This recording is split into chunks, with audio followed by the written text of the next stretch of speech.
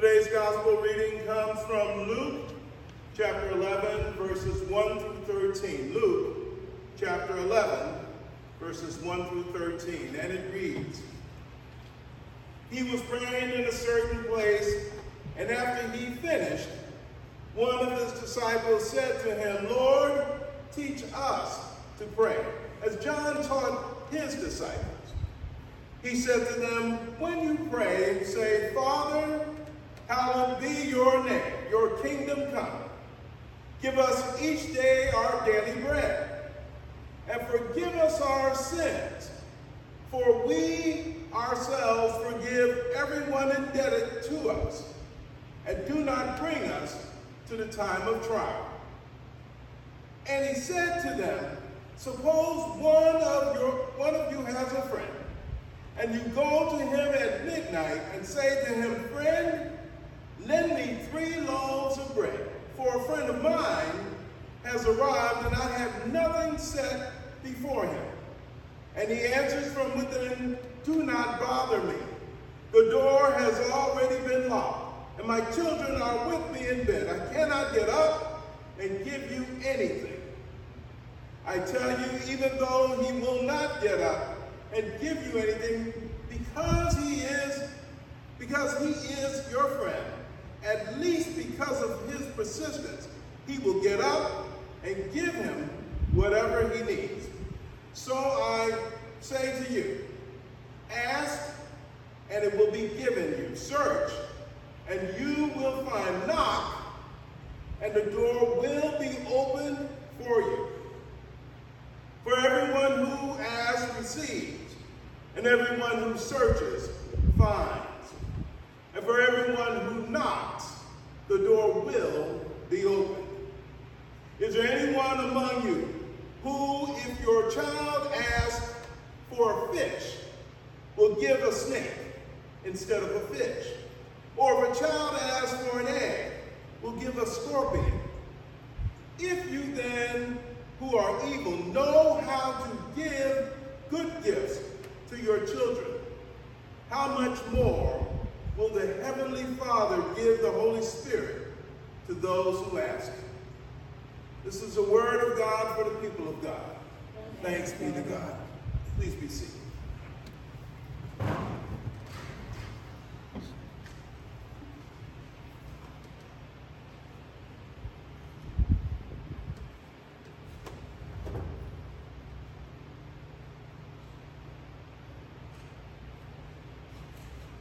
Let us pray. O Lord of our hearts, please speak through this simple, earthly vessel with all of its flaws and faults and failings, and let your message be an inspiration to us all. I ask that you hide me behind the cross and let only your light shine on us all. And let the words of my mouth and the meditations within our collective hearts be acceptable within thy sight, O Lord, our rock and our redeemer. Amen. God meets all of our needs. God meets all of our needs. I wonder if the message from today's gospel lesson might have also been the inspiration for the classic song written by the Motown duo, Nicholas Ashford and Valerie Simpson, better known as Ashford Simpson. Not the love ballad, but instead the title of their hit, You're All I Need to Get By. Okay, maybe this is a stretch on my part. Granted, it is one of my favorite songs. It has been performed by a number of musicians, and most notably by Marvin Gaye and Tammy Terrell. The song is one of those classic love songs where the singers, portraying a loving couple, sing about the many ways that their partner is being all that they need.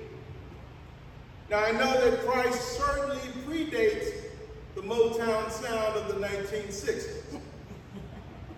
But when you look at the reading in the Gospel of Luke, we see Christ first showing his disciples how to pray, And then underscoring the reason for prayer. To pray to God. To pray to the one who is our all in all. To pray to the one who is Alpha and Omega. To pray to the one who will provide all that we need. When you think about all that God has done and is doing in our lives, it points to how we, as the faithful, believe that God will continue doing these things, providing what we need, being our help and our source of strength and joy going forward. For example, the world we live in is designed to literally meet all of our needs. It provides food and water. It provides shelter. There are resources that can be used for comfort, for transportation, and a whole host of items that we can use to augment and better our lives. And this world has been designed to be sustainable.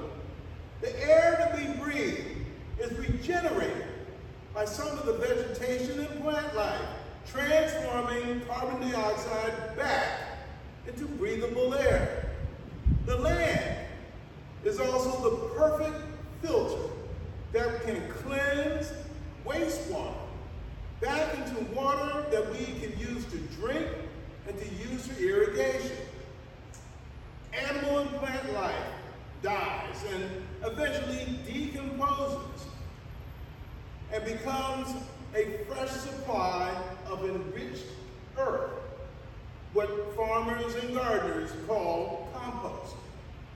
All this sounds good, however, we know that the way that we use our resources, our use of fossil fuels, how we have polluted the air and water, how deforestation has greatly impacted fresh air regeneration, the result of what is commonly referred to as climate change and global warming.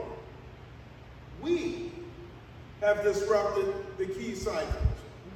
Our way of life has impacted the effectiveness of what God has provided. We could spend seemingly hours on it discussing climate change, its impact, and how to address it.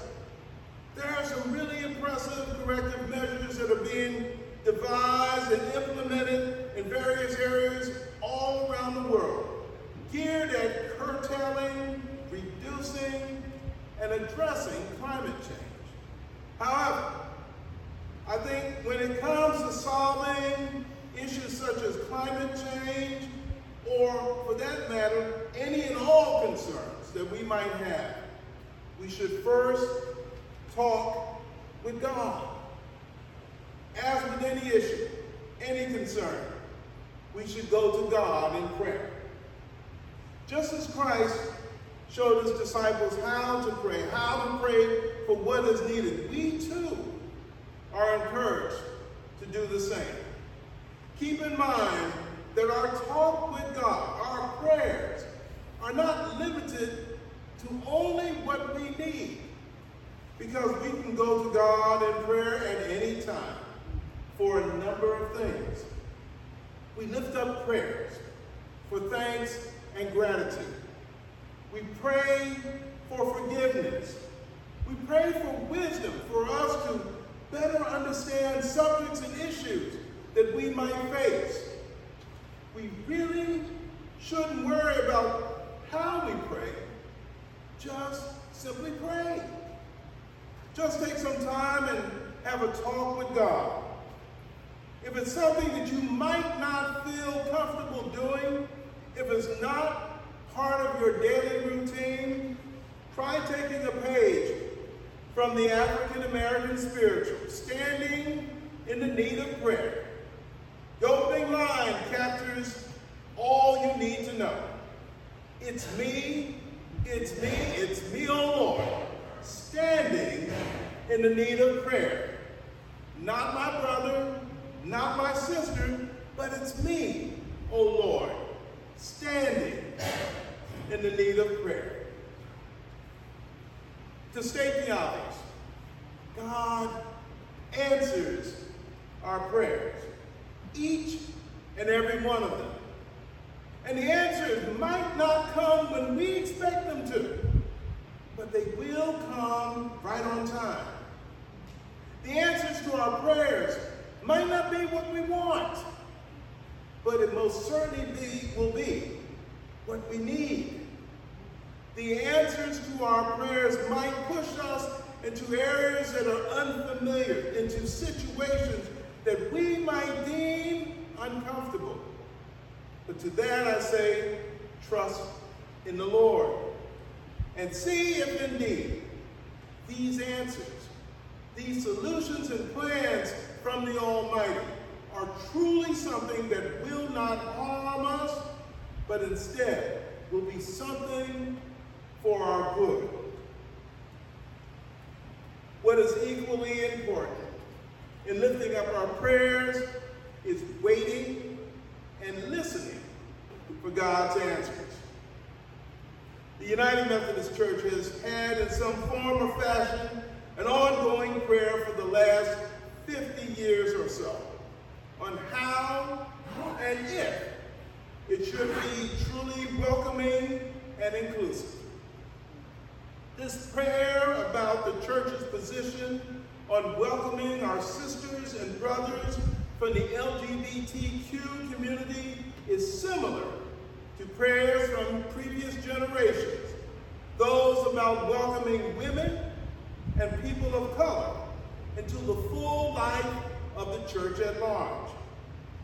God's answer in every case has been a resounding yes. Every time we open our doors a little bit wider, life within the church improved, and we were drawn closer to where the Spirit was calling us, to be the church for all of God's children. As we, as United Methodists, ponder how this call for us to be fully and truly welcoming will be answered, recognizing that some folk will be uncomfortable, and for others it will be a breath of fresh air and new possibilities. How we react to accept God's answer can influence how communities in and around this area and in so many other places, how those communities will react. To that, and for all of our concerns as individuals and as this collective body of believers, I say, let's take it to God in prayer, and let's see how God answers. Amen. Amen.